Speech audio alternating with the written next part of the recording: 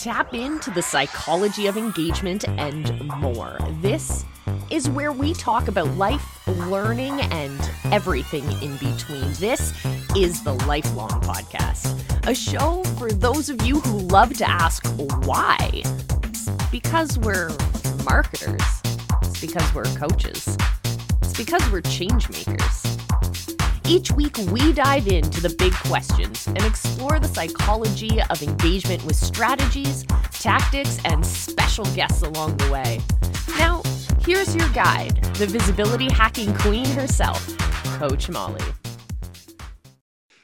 Hey everyone, and welcome back to the Lifelong Podcast. I'm your host, Coach Molly from visibilityhacking.com, and as per usual, super glad you're here. You really could be doing anything else in the world right now, but instead you're choosing to spend it here and having this conversation. It'll be fun. Today, we're going to have a lot more fun than we usually do, so I am quite excited for this one. Before we dive into the conversation, though, we have to pay the bills, so let's remind you to find me on all of your favorite social platforms, including Clubhouse. I'm at Coach Molly with an E. That's where we get down and dirty and we get into nice deep conversations about everything from disrupting our education system to having CEO gratitude hours to looking at social media strategy and podcast strategies. So much. Come join me. All right, business over. Let's get back to the fun. So today it's Thursday, which means it's time for yet another conversation episode. And today, backstory. There's always a backstory, right?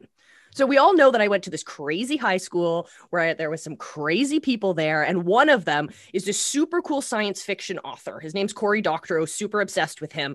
And he was the first person I ever met who became a paid author. Like they actually not only got paid to write something, but then other people were reading it. And then companies would actually go ask Cory to write for them. And this just blew my mind. The idea of actually being paid to be a writer. So cool. So then I decided that I was going to be a writer. So I published my first book when I was like 15 or 16 years old. I made the book myself. I ran a publishing company called Seed Press, and then later started my own company. It was great. Great way to get through high school, my friends. But then I kind of decided that being an author wasn't really going to work for me. It was going to take a little bit too much, and you needed to apparently go to university and study and all of this. And why do I say that? I say that because I was in line at a bookstore in the city of Toronto, in line, and the lineup was huge. It just kept going. And I waited all the way till I was second in line in front of the cashier, about to pay for my book. And this lady with white curly hair walks in front of me and buds me in line. And I go, "Excuse me, lady, did you not see the line?" And she turns at me and goes, "Do you even know who I am?" And I looked up at her and I knew exactly who she was. And I said, "Ma'am, you should have stuck to being a poet." That's what I told Margaret Atwood when I was 16 years old. So maybe I should have kept my mouth shut, because authors are really incredible people. They're incredibly brilliant. They're incredibly creative, but no one's going to read their books unless they know that they're out there. And so let's today talk to this guy who not only is a super creative writer himself, but he also helps facilitate those discussions, and he helps facilitate that for people because he hosts a podcast that not only celebrates authors, both independent and highly published, but also he kind of shines a light on the whole world of writing and reading. And my friends, I want to introduce to you our guest for today on the show. I want to introduce to you my favorite breakfast. Jeff Bacon, nice to meet you. Hey, nice to meet you too. How you doing? I'm doing fantastic. So tell my audience who doesn't know you yet, because they will. Who are you and what do you do? Well, I'm just a little guy from Wisconsin who happens to write some books and has a podcast. I also do IT consulting and a few other things, but anything I can do to pay the bills. But mostly I do authoring and I do podcasting. So tell us about the books you write. What kind of stuff do you write? I write dark fantasy, borderline horror. So I try and write a kind of a thriller piece. I like to take conspiracy theories and just kind of blow them up and see what happens. Ooh. So that's my current series is. I have a few other things out there that I'm playing with, like a kind of a dark steampunk type thing that I'm doing. Yeah, it's kind of cool. We'll see what happens. I've got that out. I've got my first one out to some beta readers. I've got 2 other books coming out in the Dark Side of Good this year that I'm playing with. Unfortunately, they're supposed to be out in 2020. Didn't happen. So they're going to be coming out here in a short while. I need to make some changes to them and everything. So yeah, but 2020 happened, and gosh, nothing else happened as far as publishing goes. So there we go. But I am in an anthology that really kicks butt. It's called From the Shadows. It's with the Facebook group Indie Fantasy Addicts, and it is like 714 pages long. I'll just grab a copy of it here. Just so you understand, you can buy this book and also use it for a doorstop or carry it in your car for self-defense, whatever you want to do. But that's what I always say about books. Yeah. If you don't like them, you can read them and get some info out of them. If not, great for self-defense. The nice thing about this book is it's got all these different authors in here. Some are USA Today bestsellers. Some of them are Amazon bestsellers. I mean, it's all over the boards as far as the talent goes. I love those types of anthologies for the fact that you get to work with a whole bunch of different authors. Now, the question is, where's a podcast come into all this? Yeah. Here's the thing. When you're an indie author, you struggle to get your book out. So you publish it on Amazon, or you go wide with Kobo and iBooks, blah, blah, blah, blah, blah, whatever. And the problem is that unless you're willing to spend a ton of money on advertising, no one's really going to know that book's out there. There's like 4.5 million books on Amazon. Guess what? You're just a little reed in a sea of books, So what I thought was 2 things. Number one, I'd been on podcasts before and I didn't really like the format. Ask me a question, I answer it. And, you have 15 minutes, go, and it was very short and choppy, I guess would be the best way to say it. And so what I try and do is I try and take these authors who are awesome. They're incredible, each one in their own way. And not only talk about their books and anything else they want to plug, because everybody's got all these different projects that they work on, whether it be coaching, whether it be this, that, whatever. But also, so you kind of get a feel for what their personality is. Are they fun? Are they, very serious? What do they love? What do they hate? That type of stuff. And it's always a great conversation. I've never had a bad conversation with an author. And understanding their personalities, I think, especially in fiction, gives you a much better read on how they came up with their ideas and how they built their worlds and why they built them, and their experiences, whether it be that they have, experience in war, or whether it be that they have this overly active imagination and they loved unicorns when they're young, or I've always loved fairies. And this is why I write, about the Fae, or Celts, or, whatever it is. And you really kind of get into the mind of the author, or at least I try to. Just like, and I kind of make it like we're just sitting down at a bar having a beer, or something like that. And it becomes very, the conversation goes from talking about a book to really getting in depth with the author. And all of a sudden an hour shoots by. It's like, hey, we gotta go. Boy, a lot of these authors I could spend 2-3 hours just talking to, and that's probably too long for my podcast. But anyway, so that's what I do.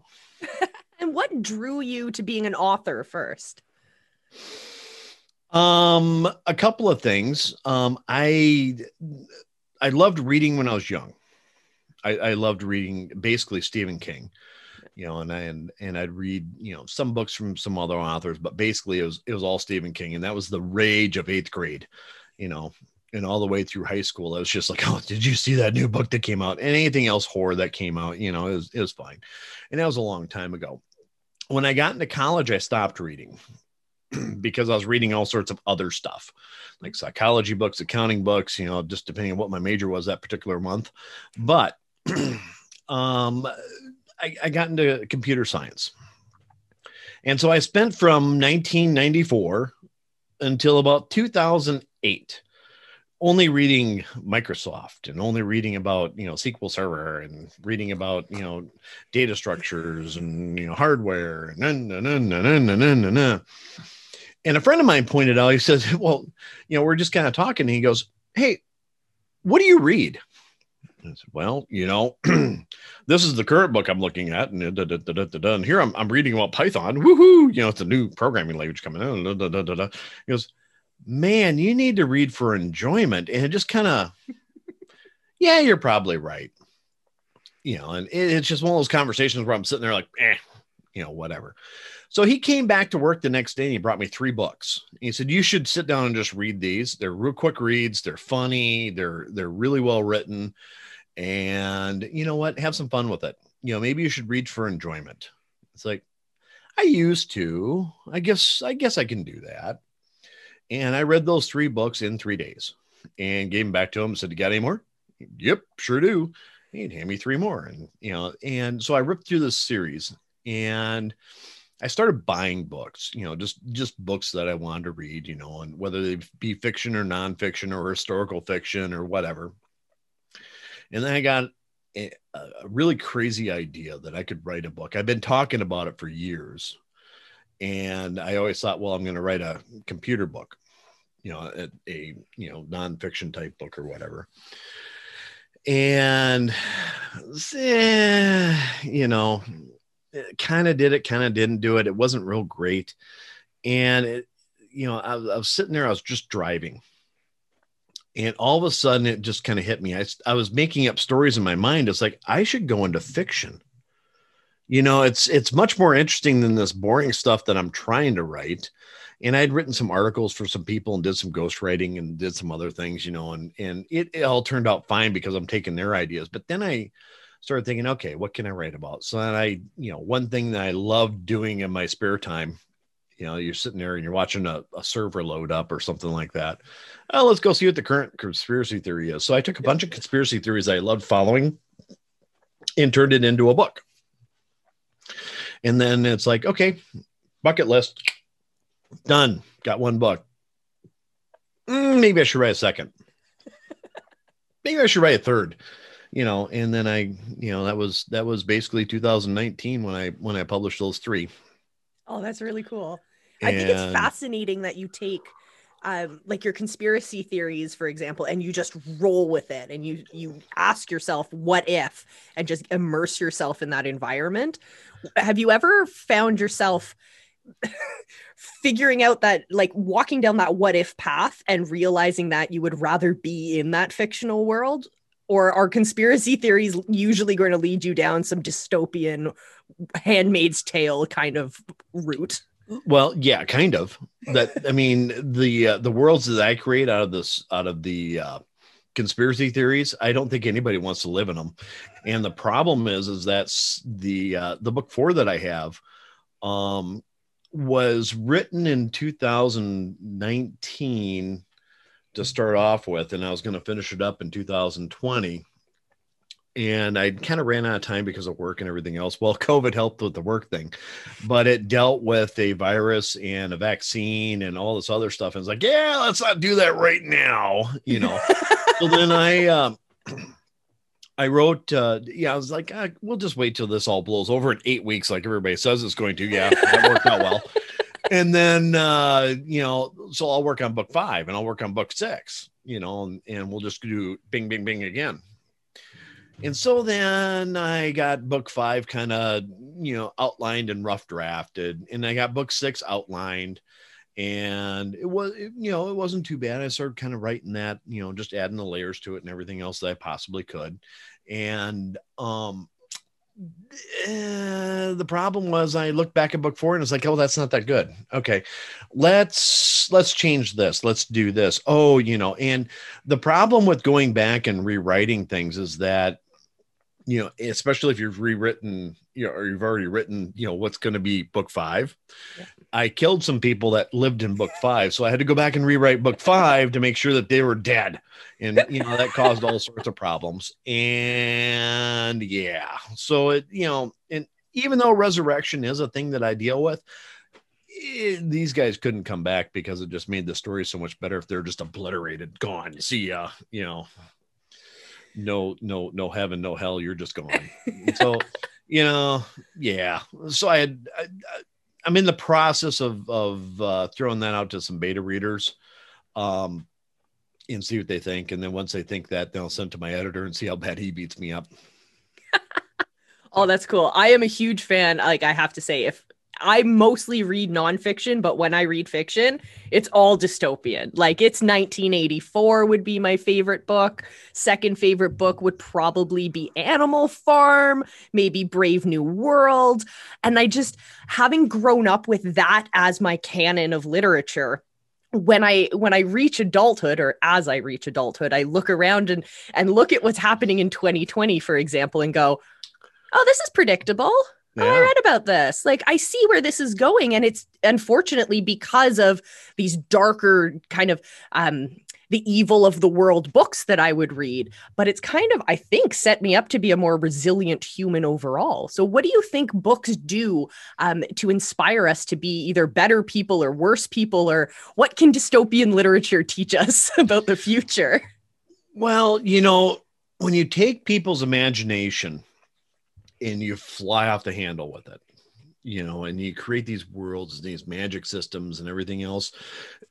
And what you become is you become kind of a fictional sounding board for what the possibilities possibly could be. And so I'm sure that you saw during the COVID, how many books were dealing with viruses and dealing with, world plagues and this and that. And oh my gosh, it's the end of the world. And, there's lots of people are hanging on to their signs going, yeah, it's the end of the world. We're all going to die. Oh, wait till version 6 comes out of COVID. It's going to kill us, type stuff. Yeah. And, but when you're writing something that's dystopian, or you're writing something that is truly wicked as far as building a world, you're dealing with fears, and you're dealing with not only the fears of your readers and whatever they interpret that you read, but also things that you come up with. It's like, what's the worst possible situation we could be in? Okay, let's write that. Okay, now let's step it up a little bit. Now let's take my hero and just spank him, just make him hurt, and oh, well, he lived through that. Let's try this, and you smack him again. And, sometimes a story, sometimes the realism of the world mimics a story, and sometimes the story mimics the world. And the problem is with, 2020 and 2021, as it's starting to wrap up, is I'm not sure how much further you can really go, with reality. Yeah. I mean, this has all been pretty surreal. So if you're going to step that up a notch, okay, where do you go from here? And it's got to be, Armageddon, and survival type stuff. And, how does the world survive after something that wipes out half the population or 3/4 of the population or whatever? Yeah. And I think that dwells on, I think that really resonates with a lot of people that have this doom and gloom type feeling, where they say, okay, this could really happen. Even to the extent of if there's 2 things that happen that are in their favorite book that's dystopian or kind of futuristic, or even zombie, horror type stuff or whatever, and they automatically, it resonates with them like, oh my God, it's prophecy. No, yeah, it wasn't. Oh, this reminds me of, it's not a book. One of my favorite movies is Shaun of the Dead. So they all, like, greatest zombie movie ever. Zombie genre meets comedy. For those of you who, for some reason, haven't watched it, go watch it. Zombie apocalypse happens, and they just, head on over to the pub. And it's just a different view, a different set of lenses in order to see that problem where, oh no, the world's coming to an end. It's a zombie apocalypse. But let's just take on that character for a minute. Let's just step into this alternate reality and experience it in a different way. So instead of being framed, say you have a crisis event, and we as humans, like real world flesh and blood humans, are walking into that crisis, we tend to get anxious, nervous, upset, all that kind of negative emotion. And we just get overwhelmed by that at first because that's a threat to our safety we're walking into.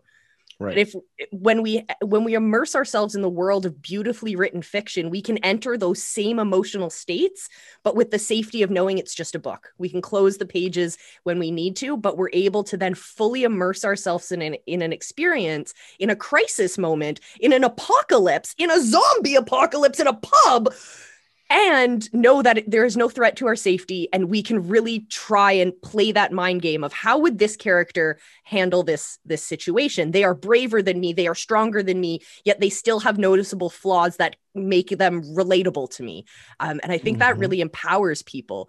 But we also have like horror movies where we can just sit back, enjoy, and watch the show. Right. You know, there's two aspects of that. Number one, I'm going to hit on horror movies.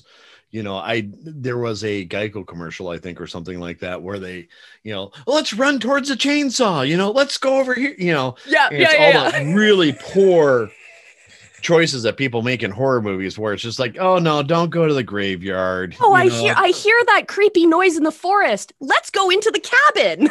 Yeah, you know, that's a great idea. Wonderful. Glad you did that. Yeah. You know, really furthers the plot along. You know, the old slasher movies like Friday the 13th. As soon as you saw the shirt come off, you knew that there's a machete coming right through it, because that's just the way, you know, it's like, okay, I don't know how but we all watched them, you know, just for whatever reason.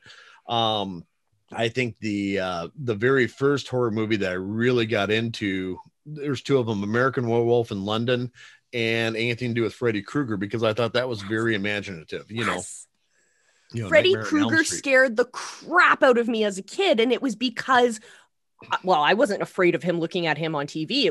I was afraid of falling asleep. Exactly. And like, ooh. And then you take that to the next level. I'm from the generation of Saw. I think Saw revolutionized the horror genre. Total side tangent here, but Saw gave us two different things. It gave us just enough gore that the gore kids were all over it, but then it also psychologically screwed with you, because it wasn't necessarily about being afraid of what you were seeing on the screen. It wasn't about being afraid of falling in a pit of needles. It wasn't that. It was knowing that this guy, this Saw guy, will get into your head. So whatever you're thinking up, going, that's not going to scare me, that's not going to scare me, but deep in your head, you know what will. That's what's going to show up. Beautifully done.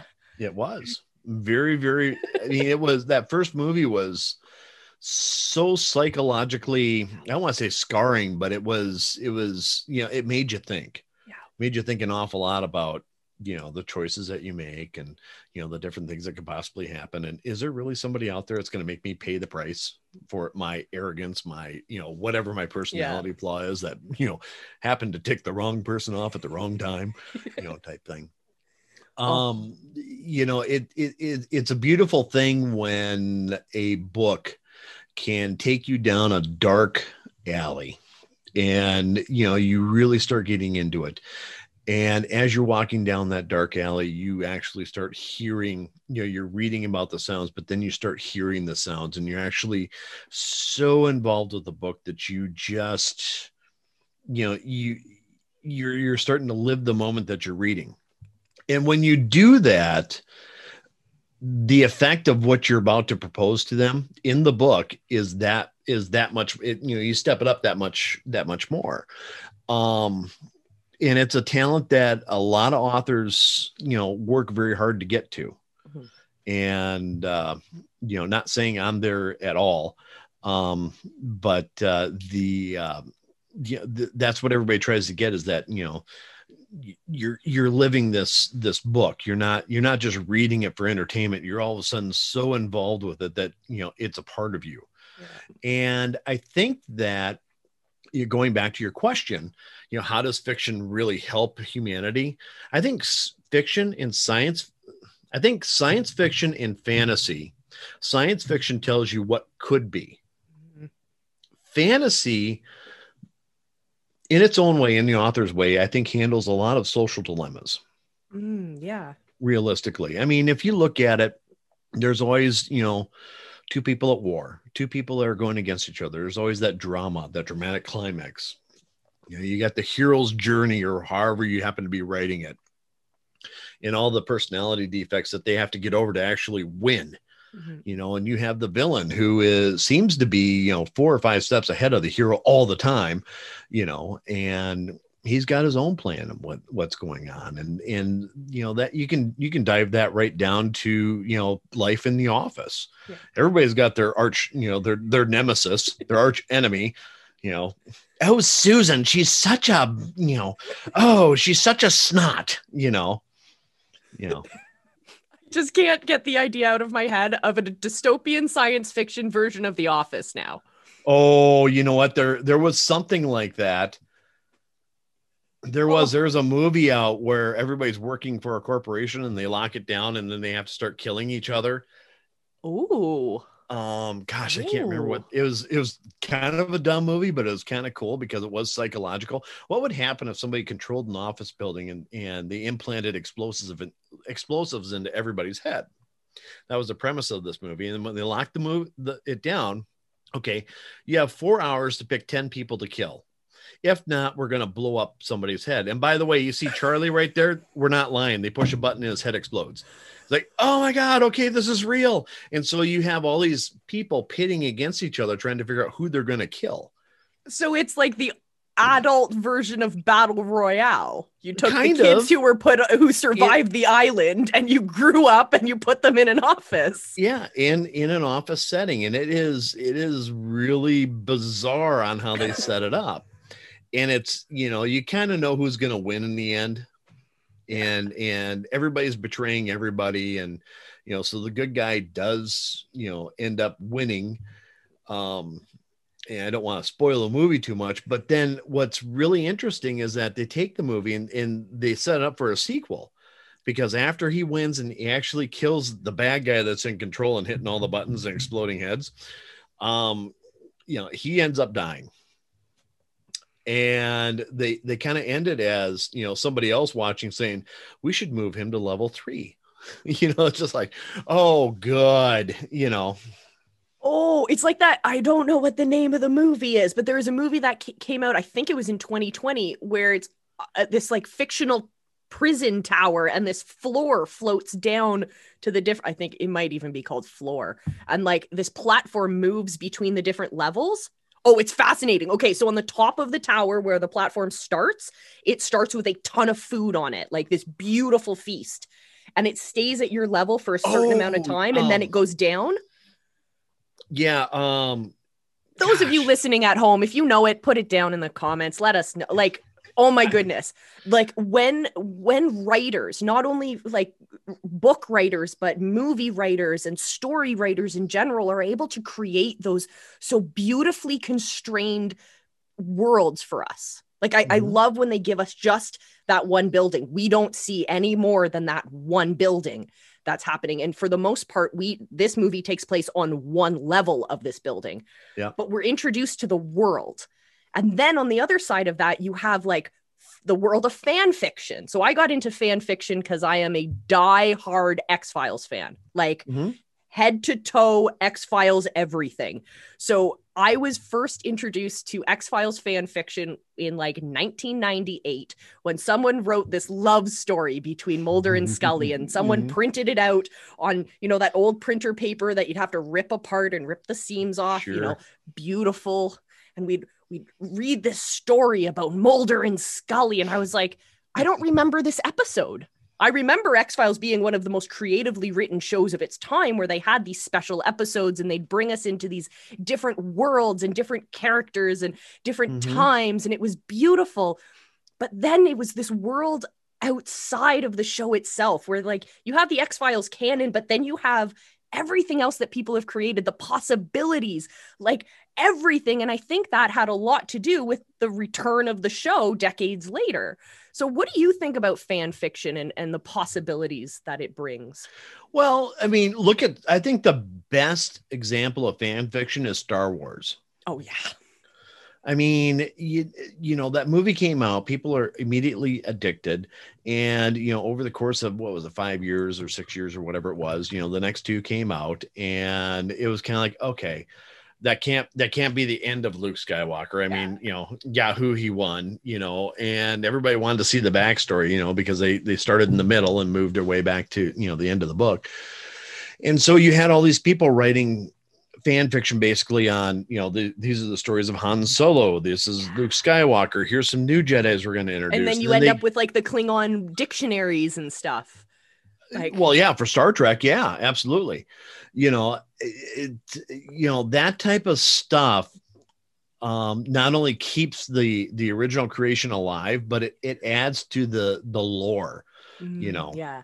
I mean, it really does. George Lucas said he was trying to start a religion when he wrote Star Wars, Well, he did a good job. And, he was kind of being snarky about it, but he really had to figure out what, the dogmatic principles of the Jedi was so that he could write everything around it. So he, there's this mysterious force that holds everything together and and so on and so forth. Gene Roddenberry, when he was, producing Star Trek, really wanted to take a futuristic view at current social problems, and he nailed it. And even though it lasted 2 seasons or 3 seasons or whatever it was, his vision of what Star Trek was started I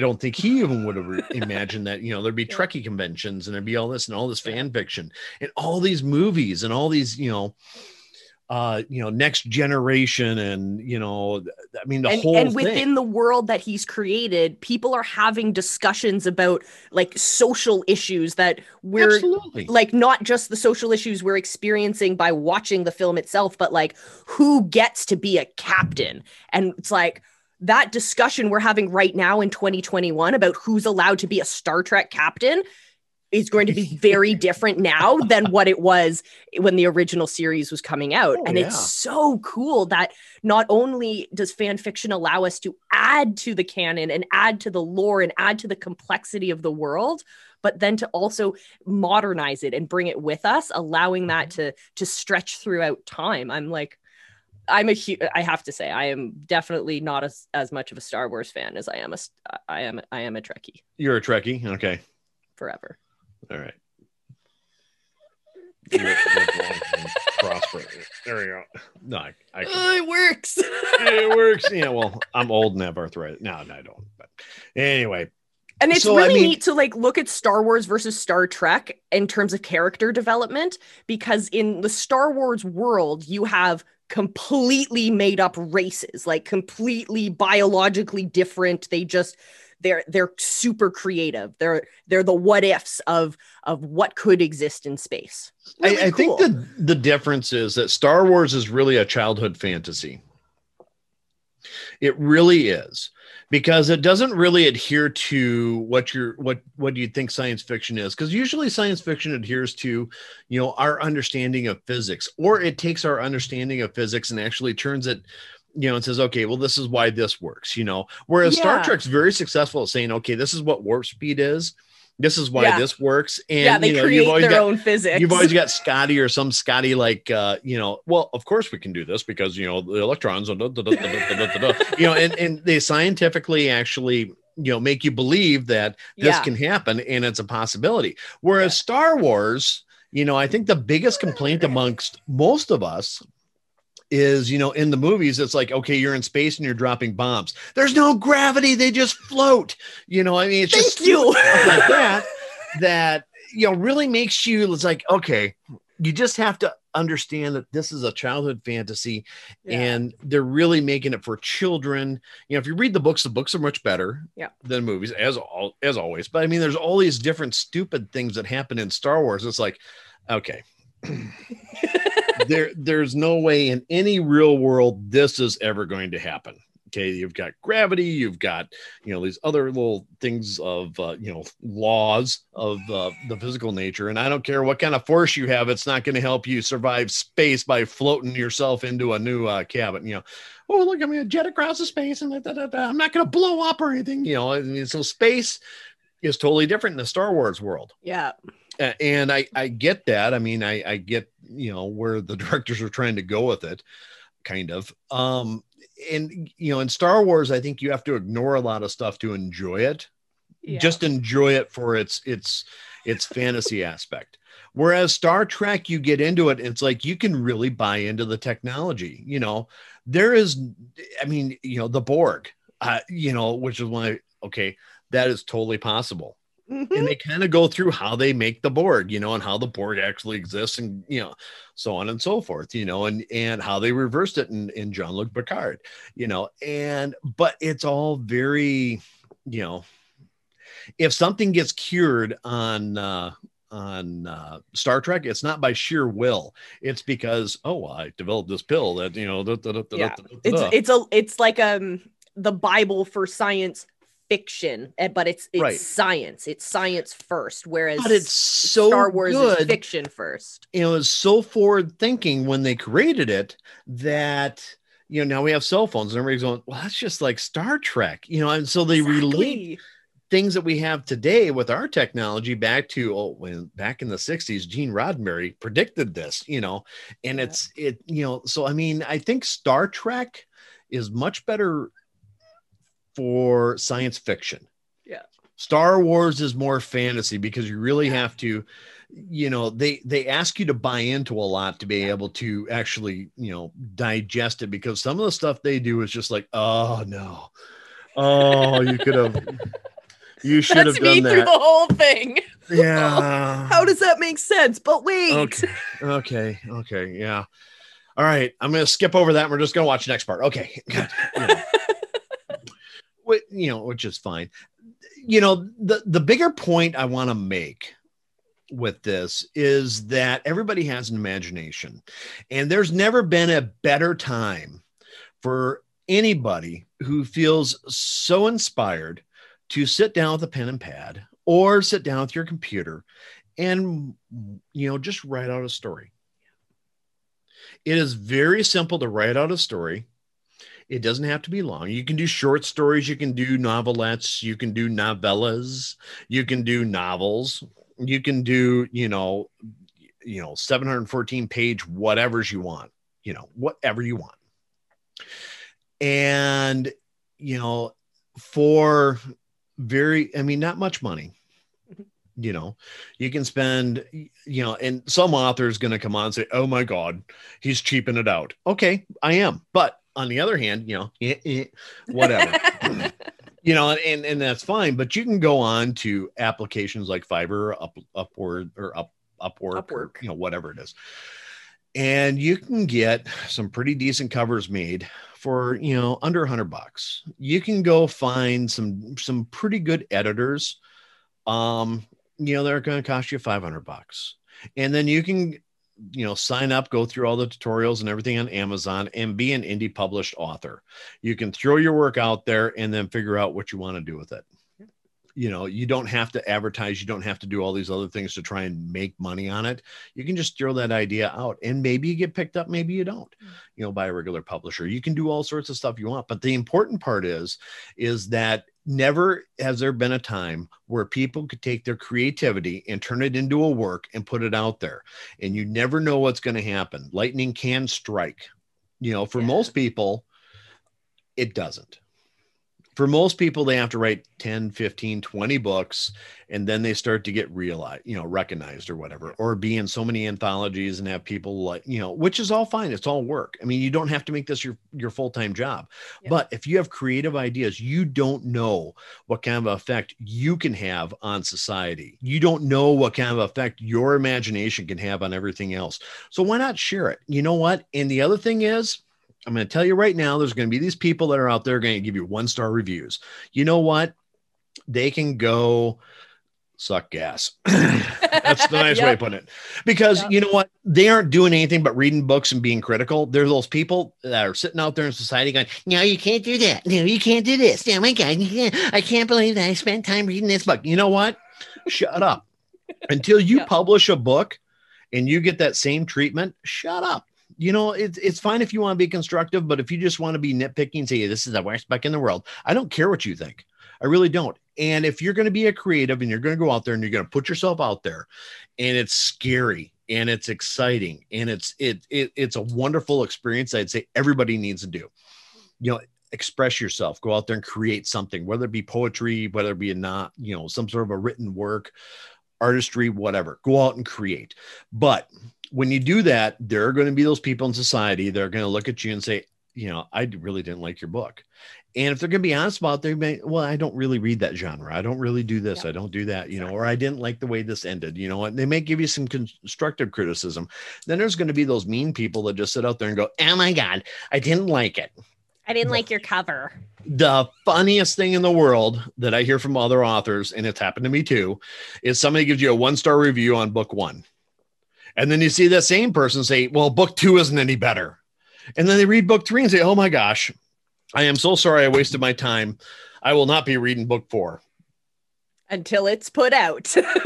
And you just sit there and think, well, thank you for buying 3 books. Yeah, exactly. You know what? Exactly. And I really don't care if you want to trash me or not. And if we look back, like in our own lives to high school English class, there were definitely books that we didn't connect with. And that's not our fault. That's because they're books that don't connect with us. But there are amazing books out there. Like, I wish high school English teachers would bring more fantasy and would bring more horror and would bring more of the traditional classroom books into play, just to show their students that there are incredible people putting out incredible ideas into these awesome books. And books don't have to be thousands of pages long, people. Write a novella, write like 50 pages, like just start writing. Yeah. But a lot of people find that the biggest obstacle is starting. So do you start with Once Upon a Time and then just continue on, or what's your process like? Oh, no. I actually start with action. Oh. And something's got to happen. I mean, there's in my mind, and this isn't my original thought. This is stolen from other authors that do the same thing. But the very first line's got to be something happens. Cool. It's got to be. It can't be once upon a time there's a prince. It's more along the lines of, as a sword penetrated my stomach, I thought, oh, I made a mistake.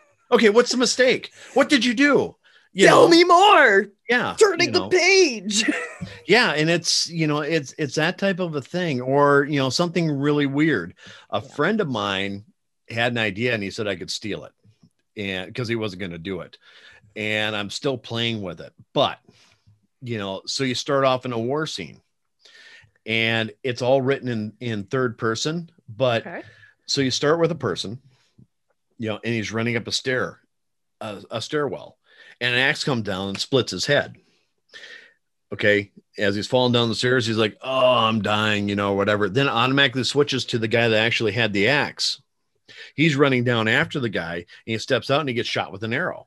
And he's like, oh, I'm dying. Now it flips to the guy who shot the arrow, and you flip about 7 people. And then you finally get to your main character that you finish the book with. Oh, neat. So like the whole book follows this series of characters? Well, your first 7 characters are dead, and your 8th character is your main character. Like, because I could see that evolving over the series of an entire book or in the first chapter. Yeah. I mean, that's so cool. It's a brilliant idea. It's just like, how do you pull it off? And so when you're sitting there, that's the other thing, about writing, is that you get these sophisticants that have gone to college and gone and had their English classes and know how fiction's supposed to be. And they have all these rules, like you don't do first person and mix it with third person. Oh, you don't look from this perspective, or whatever. You know what? This is the age of creativity. This is an age of indie writers. Do what you want to do. You know what? If it doesn't work, here's the great thing about it. And I can't remember who put this quote out there, but luckily with writing, you have a redo. You can rewrite it. You can re-release it. You can do all sorts of things. If you really screw up your first book, so what? You put it out there. Now you know how the process works. Go ahead and rewrite it and put it back out there.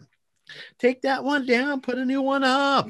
Version 2, whatever. Which is very unlike brain surgery, where you have to get it right the first time. Very unlike brain surgery. Oh, yep. So, I mean, and that's where I kind of fall back to my podcast, and it's like, okay, you know what? There's all these people out there that say, I'd love to write a book. Yeah. Go do it. Sit down and do it. Take 15 minutes. Take 15 minutes and write something down.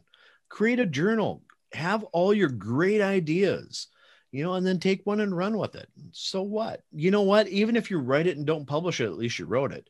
But then if you just write it, you might as well send it to an editor and see if they can't, help you out with it. And once you do that and you spend that money and you're looking at it like, oh my gosh, what should I do with this? Publish it. Yep. You know what? And then see what happens. You might, be the next movie of the week from Netflix. You might be, the next, you might be writing the next Harry Potter series that kids love. You might be writing something that changes lives. You really don't know until you put it out there. And you don't worry about copying other authors. Like, oh, I saw this idea over here. I saw this idea. We all do it. Oh my gosh, I need to have a dragon in there. You're not going to be original. Yeah. But what you will be original with is your interpretation and your story. Yeah. So everybody's got the same things. You've got magic. You've got dragons. You've got wizards. You've got, witches. You've got zombies, whatever it is, unless you come up with something else. Like my daughter really wants me to write a small short story on a polar monkaroo. Polar monkaroo. It's a cross between a polar bear, a monkey, and a kangaroo. I think you should write that as well. Yeah, no kidding. And make it the hero of a story. That'd be really cool because she thinks she's a polar monkaroo. Because she growls like a bear, she climbs like a monkey, and she bounces around like a kangaroo. So we just came up with that. And it's like, very cool. But you can make your own monsters. You can make whatever it is. But I'm telling you that there's a lot of things that you can add into a story that aren't original. You can go and you can rewrite Sherlock Holmes books if you want to, because that's all public domain. But it's your twist on it. It's what you're thinking. It's how you write it. It's how you tell a story, So if you're really good at sitting in a bar and telling a story and everybody's entertained, you might want to try writing. It's all about the story. It's not about, oh, you misspelled a word on page 32, because everybody's got spelling errors, even Stephen King. Yep. Don't hold yourself up above, and that's the other thing is don't hold yourself, up to a standard that nobody else can live up to. Everybody has problems with their scripts. And that's why you see version 1, 2, 3, 4, and 16 of a book. That's why it gets republished. I mean, look at Harry Potter. How many times did I think she went through, 11 different revisions of her first book before it was actually, the one that you can buy now. Cool. Yeah, because there's errors in it. There's, this is bad grammar. This is this, and the editors were picking up different things. But that happens. Even Stephen King's books, go through, multiple revisions. They get published and it's like, oh no, there's an error here. Well, a version 2 and we'll add something else, or whatever. I mean, that happens, so don't get dismayed if you're writing something and somebody says, oh my God, you can't write, anybody who has criticisms, I dare you to write the perfect book in one draft. Yep. I dare you. Show me. So we've talked about movies and we've talked about books, and we'll talk more about your podcast in a moment. But I want to combine the worlds of movies and books, because we all know, those of us who love to read, we all know that there is really only one movie that is better than the book it was based on, and that's Forrest Gump. I will not argue that with anyone. But in your opinion, what is a book that is way better than the movie version that people should read if they haven't already?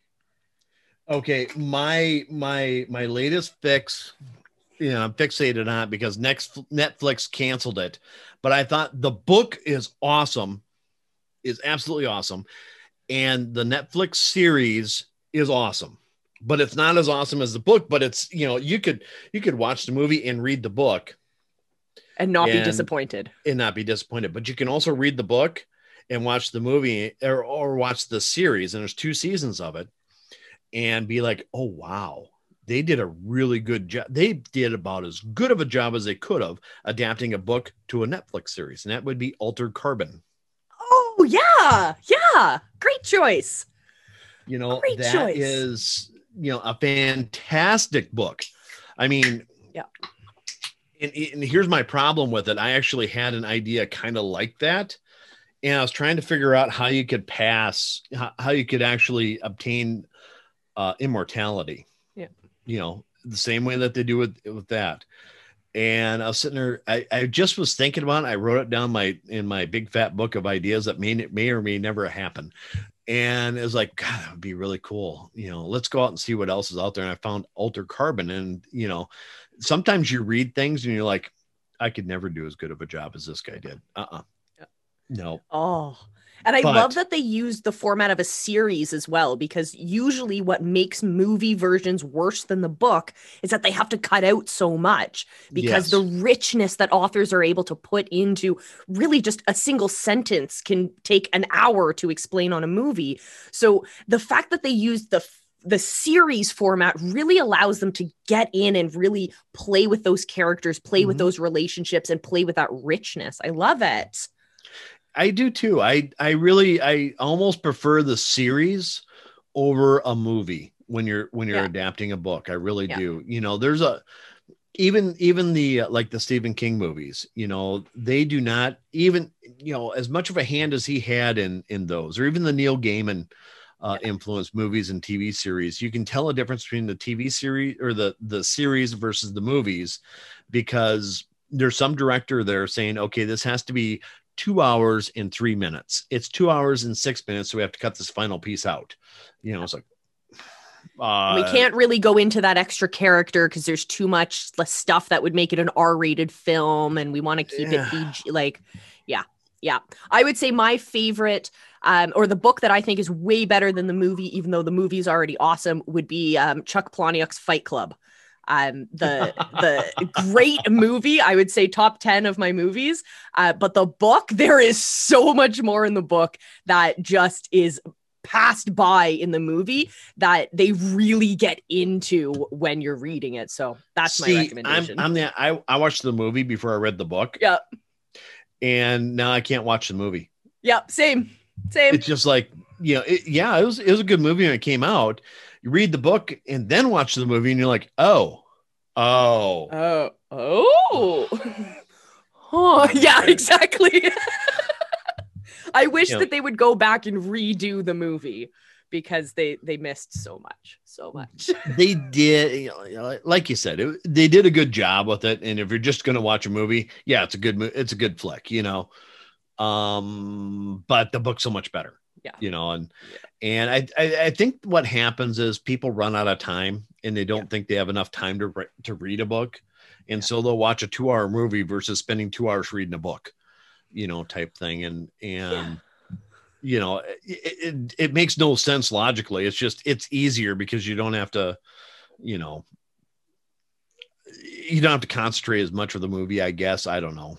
No, that's why they have audiobooks. Like, there is literally no excuse anymore, people. No excuse. Nope. Movies are always better than the books, unless it's Forrest Gump. That's the moral of the story. Did you say movies are always better than the book? I mean, no. I mean, the books are always better than the movies, except for Forrest Gump. Okay. Yeah, I'm picking out my keen listeners. That's what I'm doing. Waving my hands. Edit this out. No, stop. Okay, 3, 2, 1. Start over again.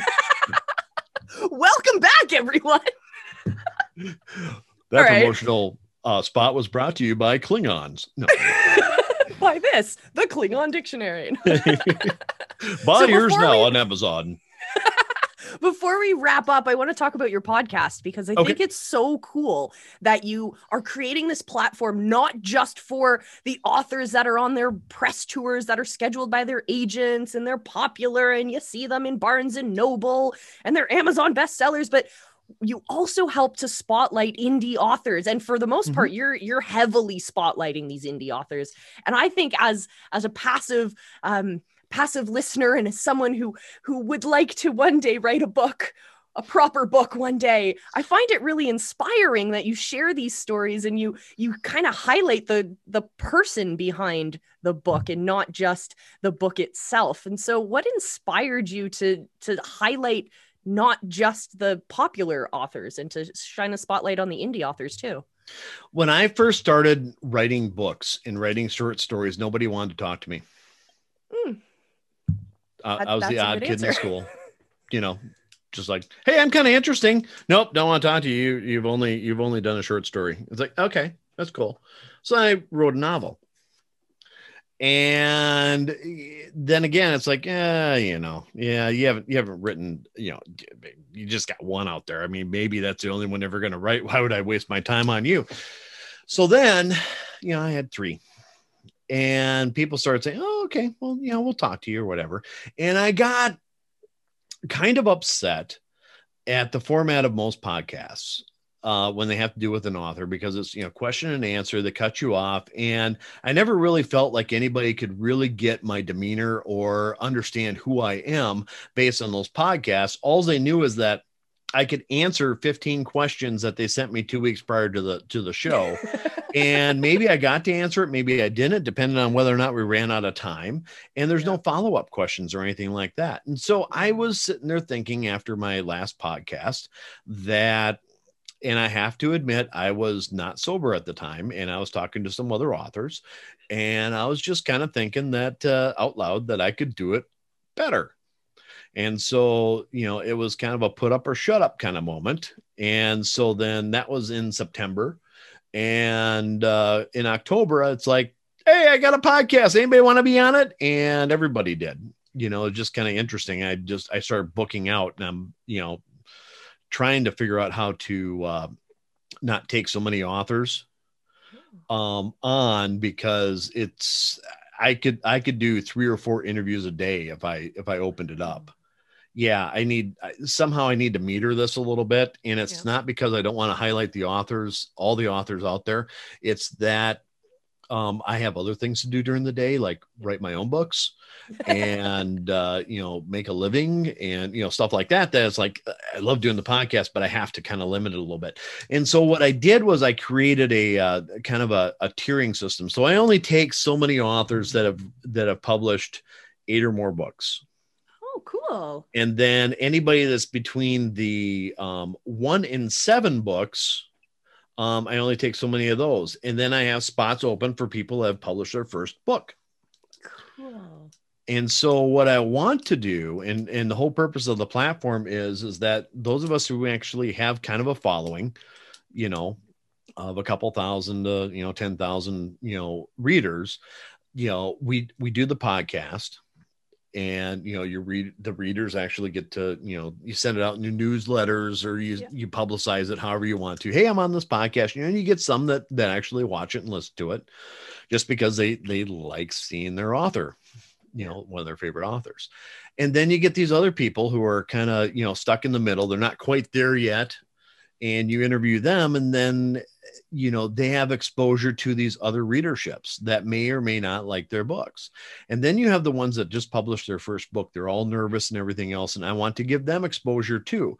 So, I'll sprinkle those in to the podcast. And my hope is that it becomes a launching pad for people. So when, the bigger authors have books that they brought out, that, it can be just a kind of a thing that works with their publicist, and everybody else, it's like, okay, here's a place I can go. We can talk about my book. We can talk about all sorts of other things. And if an author, and like I said, all authors are really awesome. They all have their own special techniques, and there's things about their personality that they put in the books that resonate with their readers. Okay. Not the reader doesn't always understand that. So if they get to listen to their favorite author or this newest author that they started following, kind of, tell them a little bit about their life and the things that they're struggling with and the things that they've done and what influenced them to write their books and just other things. I truly think that endears their readership. Yeah. It's, I love them. This is why I like the way they write, because I went through that same thing, or, whatever, I think it's a good idea. It's just putting it all together and making sure that everybody has an equal footing. So like I said, I kind of match it up in tiers and say, okay, I want so many of this, so many of that. And then bring in the newbie indie authors who get no exposure except for whatever they can pay for. One of the problems with being a new indie author is you don't understand all the scams out there. So, anybody emails you and says, hey, if you give me $30, I'll tweet your book. Yay. Don't waste Okay. your money. You just wasted $30. Come on to my podcast. I don't charge you a doggone thing, and I'll throw you out to everybody that, I get, a good amount of people listening to it week from week. So it's like, it's a start. Yeah. Yeah. And I love that you base it on stories too. You show people the behind the scenes, who the author is, what inspires them. So it kind of sets that frame so people can connect with authors regardless of where they have been on the charts or how many books they've published, because it's about the story. Like we forget when we're reading, and we forget when we're in the publishing industry, that it's ultimately about the story and the impact that story has on the reader. Bottom line, it's not about how many copies you've published. It's not about if it comes in hardcover. It's not about if it smells like a great new book. It's the story that matters. I love that. Exactly. So how can people find your podcast? If you go to DIYwriter.com, or if you look me up on anywhere where you happen to be listening to a podcast, I am all over the place. Just look up DIY Writer. I'm on YouTube. If you look up Real Bacon Jeff, you can see all about me on Instagram, and I know. Instagram's something that's kind of cool. I want to bring the podcast over to IGTV. I'm trying to figure out how to do that within the constraints of, I'm thinking about just taking highlights and throwing them out there and then leading them back to the, whatever. But the full length podcasts are on YouTube, Podbean, iTunes, Audible, Pandora, iHeart, and God knows what else, Stitcher, Spotify, blah, blah, blah, blah. So, that's fantastic. Thank you so much for joining us. Do you have any last words for everyone? Go write something. Go out, write something, create something. You know what? Don't worry about being criticized. Go out there and do it. Create something, and if you love it, somebody else will too. Oh, I love that. You have inspired me, because 2021, I know that I'm writing a book. I'm writing a nonfiction book right now about inspiring leaders. But I feel like I need to complement that with a piece of fiction beside it. So that's going to be on my bucket list for 2021. And once that's ready and done and published, I'm going to be on your show. How's that sound? That sounds great. Oh, Jeff, thank you so much for joining us. It's been an absolute blast. For those of you guys listening at home, make sure that you check out Jeff's podcast, because I know that there is a writer in each and every one of you. You guys have incredible stories. And maybe if you don't feel inspired to write your own stories, connect with people in your community, your loved ones, your neighbors. I'm sure that you'll get amazing inspiration from them as well. So let's connect again. Find me on all of your favorite social platforms, my friends. On Instagram, I'm 3 Pines Leadership. On everywhere else, I'm Coach Molly with an E. And of course, come hang out in the Visibility Hackers Facebook group. We'd love to have you there. So you can find me at visibilityhacking.com, and you can find me on our next episode. Guys, thank you again for joining me. I will see you in our next episode. And until then, remember, I love you, and be excellent to each other.